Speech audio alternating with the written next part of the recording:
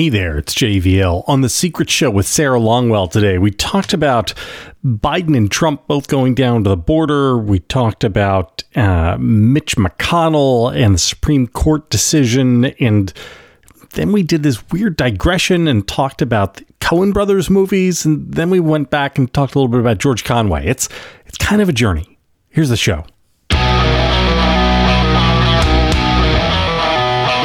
I want to talk about really dark, depressing stuff, but I told you talk about upbeat happy show. things. Yeah. So let's do an upbeat show about Joe Biden going down to Tejas to talk about the border.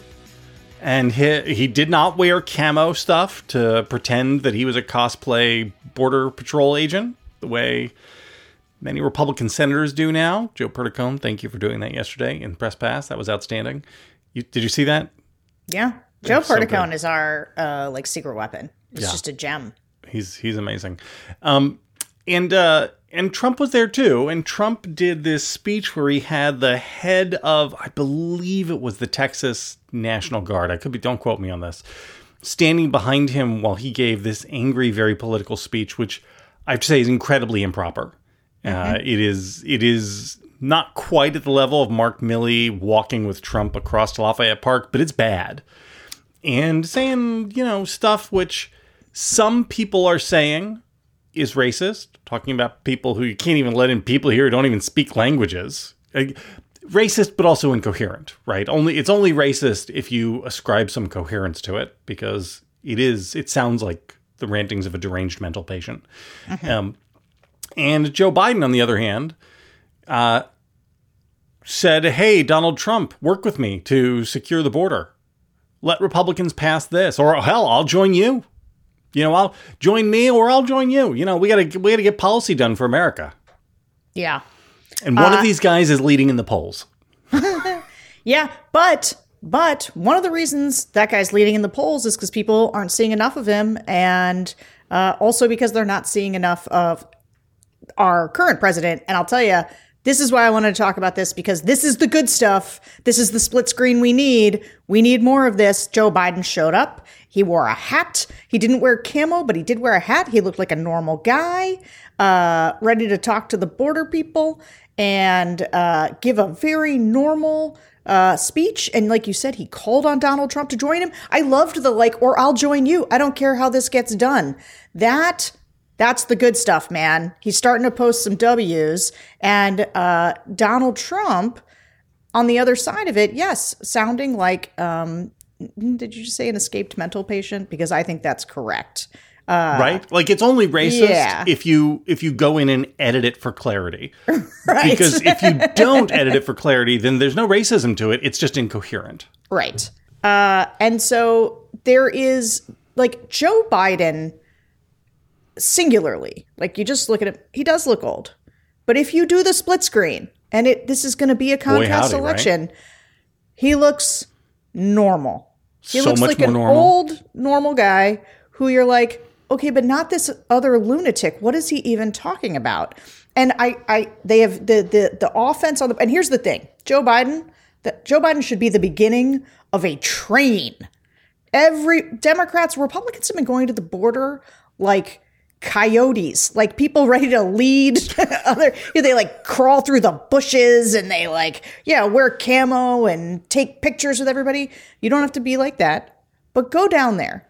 Everybody who wants to be president someday on the Democratic side, you want to run in 2028, go down to the border and demand that Republicans pass the bill that Joe Biden has put on the table. Demand that Mike Johnson bring the bill to the floor that funds Ukraine, funds Israel, and funds the border. Okay? This is where you win offense moments. And so you don't, and this is the message I want to, Democrats, if you're listening, relentless. Okay? One thing from Joe Biden is good. It is not enough. It is not enough. But I think this is, so one of the moves that the Trump team did, I'm going to go back a little bit, against DeSantis, that I was like, man, he's got a real team on this, is when DeSantis came to D.C. to try to rustle up some congressional support and endorsements. Donald Trump's team used that day, while he was in D.C., to announce a slate of local endorsements from the Florida legislature for Donald Trump and not Ron DeSantis. And it was such a kneecap moment. It just was an embarrassment for DeSantis while he was trying to make his case here in DC. And that was like a good tactical move. The Biden team knew when Trump was going to be at the border, and they said, we're going to go the same day. And that was a good tactical move. Don't go the day after. Don't go a different day. No, same day. They ought to be in every city Trump is in the day that Trump is in it. Go fight. This is anytime Trump holds an event somewhere, Biden ought to be across town. Because again, the split screen of them is one guy is a little bit slow, but is a normal human being saying things which are, sentences which you can diagram and talking about policies that are broadly popular. The other is the escaped mental patient. Yeah. And let Trump, here's the thing, they're scared to do it because Joe Biden can't fill an arena the way Donald Trump can fill an arena. But don't try to compete with that. Don't do that. Okay? Don't give a speech. Have him in front of voters. Go. Have him walking downtown. Shop floor, arms around people. Call somebody a lying-faced dog pony soldier or whatever. Dog-faced lying pony soldier. And don't put him behind a podium. Put him literally on the ground with people. Because you know what Joe Biden likes? People. Joe Biden likes people. Yep. He's very unlike Trump. Trump likes mass adulation. Mm-hmm. Biden just that's where he's like a real politician in that way, right? That's the mark of every real politician is that they're not faking it. Yep. They genuinely like people and they want to help people and they get energy from being around people. And you know what? The Republicans try to paint Joe Biden's kind of touchy-feely way as creepy. It doesn't work. I will say, the things that don't stick to Biden is stuff like that. People think Biden is a genuinely nice person who likes other people, and you should showcase that. And you should also showcase him interacting with people because the behind a podium where people are like, well, that looks presidential. That's true, but also that is where he tends to look a little bit weaker because he just doesn't fill the space the way you want him to. He's a tall guy. When he stands with people and he puts his arm around them, voters can put themselves in those people's shoes and think, he seems all right. Yeah, look, they're hanging out with that person. Remember when he was in Florida after, I forget which disaster, and you have the pictures of DeSantis skulking around. Yeah. And Biden is standing there with people who look like they just walked out of a Trump rally. Yep. And they're laughing with him and he's hugging them. And, they've got their leather vests on and their full sleeve tats. And Biden just loves them. He loves them some people. It was good stuff. I do have one question for you. Yeah. I don't want to impugn the good character of the people. It does strike, and I'm just asking questions. I'm not making any declarative statements. I'm just putting something forward for you to react to, Sarah. Okay. Is it possible that what some significant portion of the electorate wants, maybe this number is 10%, maybe it's 45%, maybe it's 50%, is somebody doing the Archie Bunker from Queens, they don't even speak languages, because that's kind of the way they do view the immigration thing. They don't think at all about labor pools or social services, strains on safety nets or anything like that. Really, the way they think about it is in the Tucker Carlson, they're dirty, they don't speak my language. Yeah, and here's the thing. So I do think some people think that. I also think lots of people don't think that way. And I think that a lot of Republican voters, they say this thing that I think when you hear it, it sounds, if you know a lot about immigration, you're sort of like, okay, I can explain to you why this isn't so easy. But they say, I think immigrants should come here. My family, and this, a lot of people say this, I'm married to an immigrant or my family came here at XYZ time, but they want people to come the right way. Okay, the right way is a thing you hear all the time from voters, and what they mean is they don't want an unsecure border. And I got to tell you, bro, that's not an unreasonable position. Now they don't realize, I think, that oftentimes to become an American citizen the right way, it can take 18 years or just But that's not a reason for people to come illegally over the border. And I think that for what Joe Biden, what he needs to do, and while I think this conversation really should be like in a good, healthy political environment, you'd be talking about immigration reform and funding more border patrol agents, funding more judges down there so you could expedite, who should go back, who should be allowed in, who should have longer court dates. Like right now, it's just there's a backlog, and so it is chaos down there. And so I think that Joe Biden, though, this is one of those issues where Democrats have ignored it too long, and now they're deeply vulnerable because people view it not as an immigration reform problem, but as a border security, crime, and drug problem. If you listen to the way Republicans, when they talk about this often, Fentanyl. Yeah, that's right. Yeah. They talk about the drugs coming over the border, and the thing is that in community, I never hear. It's not like I've ever heard one of my friends be like, yeah, fentanyl is a real problem in my life. Or like, I know somebody who died of a fentanyl. Nobody here. You talk to voters in Ohio or in the middle of the country, they all know somebody who's died from fentanyl. And it is really, and now do you want to say where fentanyl comes from? I just want to say that once upon a time, the answer to questions about the plague of illegal drugs was to simply just say no. And yes. that was the conservative position, was that we are for personal responsibility. You could just not take the fentanyl. Yeah, people aren't taking. I mean, sometimes they are taking fentanyl, but also things are laced with fentanyl. Here's the deal. No, I understand. Okay. I'm being a dick. Yeah. Go ahead. I think that Joe Biden does have to, and this is where I think the Democrats have been in a tough spot, is that they've got sort of a left flank that wants them to absolutely, not sound like Republicans on the border. But if you listen to swing voters and even soft Dems, the number one reason, if people give Joe Biden really low marks, the number one reason why is immigration. And so they got to work on this, like just as a political matter. I totally agree. And that means saying, hey, we cannot have people who we don't know who's in the country be in the country. Like I think talking about it as oftentimes I will be like, don't play on Republicans' turf.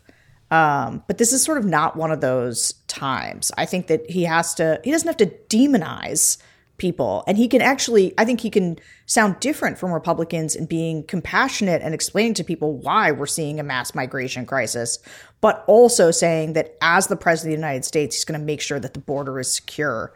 He's just got to show that he cares about that, because American people really care about it. Yeah. I guess my larger point on this wasn't that like everybody in America is racist, but that when Trump says like, they don't even speak a language and stuff like that, I actually don't think it hurts him. No, you and I look at that and think, this guy is either a racist or no, what's the legal term? No lolo compos mentis or no compos mentis or something like that. I didn't go to law school, but I could have. But I think I don't think Trump pays any price politically for saying that, because his people know what he means and they're with him. Yeah, I think that's right. And that his people is a much larger number than most of us would like it to be.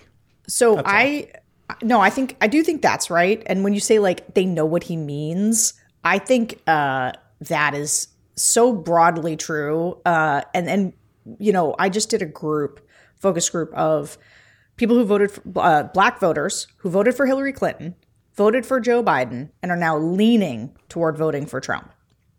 And it was a pretty interesting time. You found all 10 of them. No, buddy. No. Listen, the Democrats are freaking out about the slide with black voters. And it's not like a catastrophic bottom falling out, but the chipping away is real. And I was pretty interested to hear how these voters talked about Trump. And I gotta say, it was great, because it was a great opportunity to talk right after Trump had sort of come out and been like, black voters love me because I have a mugshot. Because I got indicted too. Because I got indicted too. And you think, man, that's so profoundly racist. How could black voters find that not just repulsively racist? Well, I listened to these voters say, yeah, he's right. Like he knows what it means to have trumped up charges against you. And he's the first president I've ever heard talk about this person. The guy didn't say deep state. He said, he was like the other layers that are there to go after people or something like that. We're going to do an episode about this, not this weekend, but next weekend. So I think that it is that one of the disconnects between sort of the DC discourse and not understanding why Donald Trump does well with voters and like Hispanics and women. Like, how can he do well with these people? And I can't tell you how much the way we hear things is not the way these voters hear them. I'm sure. I am curious. Did you try to tease out the disconnect between Trump's belief that all police are good and that police need to be allowed to do whatever they want to anybody they want to do it to, but also all prosecutors and the FBI are corrupt and it's the deep state trying to frame them and set him up? Because that is the dichotomy that he takes on Law and Order, is that the laws are illegitimate, but the order part, I'm winking. People can't see that on a podcast. It's real creepy.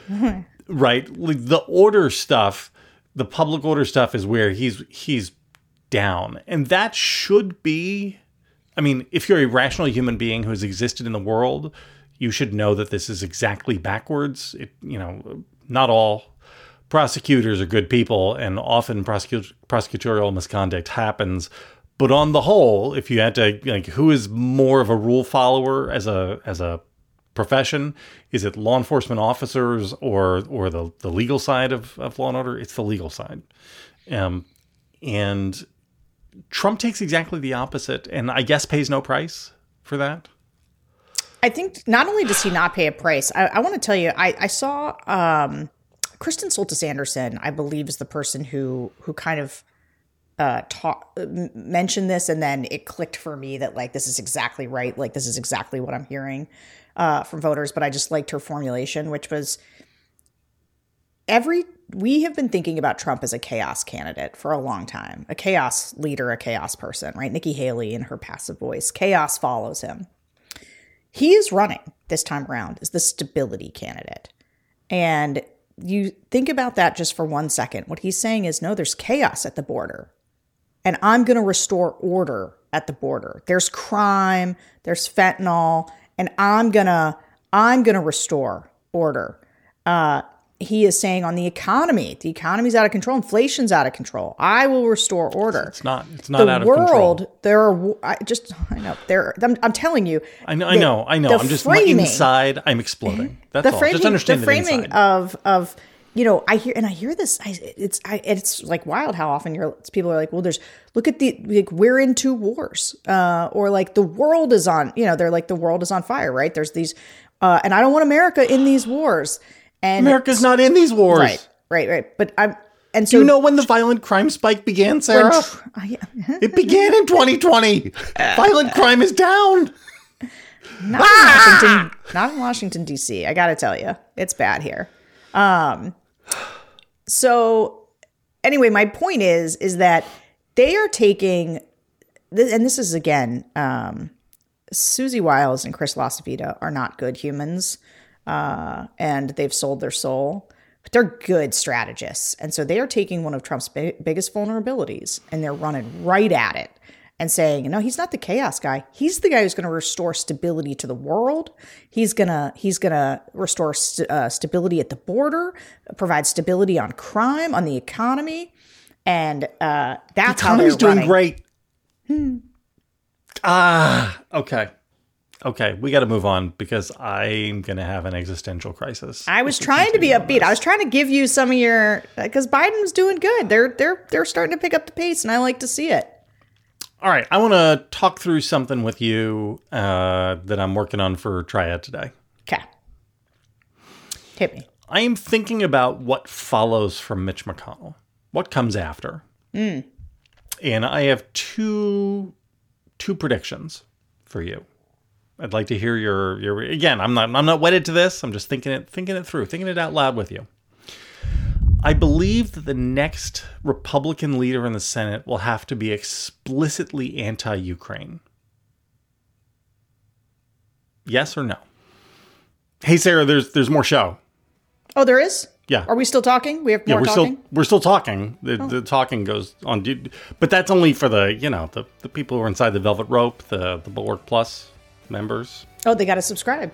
Yeah. Tell them to subscribe. Tell the people, You should Sarah. subscribe, guys. Why wouldn't you subscribe? You get all kinds of things. You get some extra me and JVL. You get some extra me and George Conway. Was there other extra things? You get JVL's Triad, which, if you're not reading that, is one of the best things the Bulwark offers. I read it at least once or twice a week. Yes. Go and subscribe. We'd love to have you.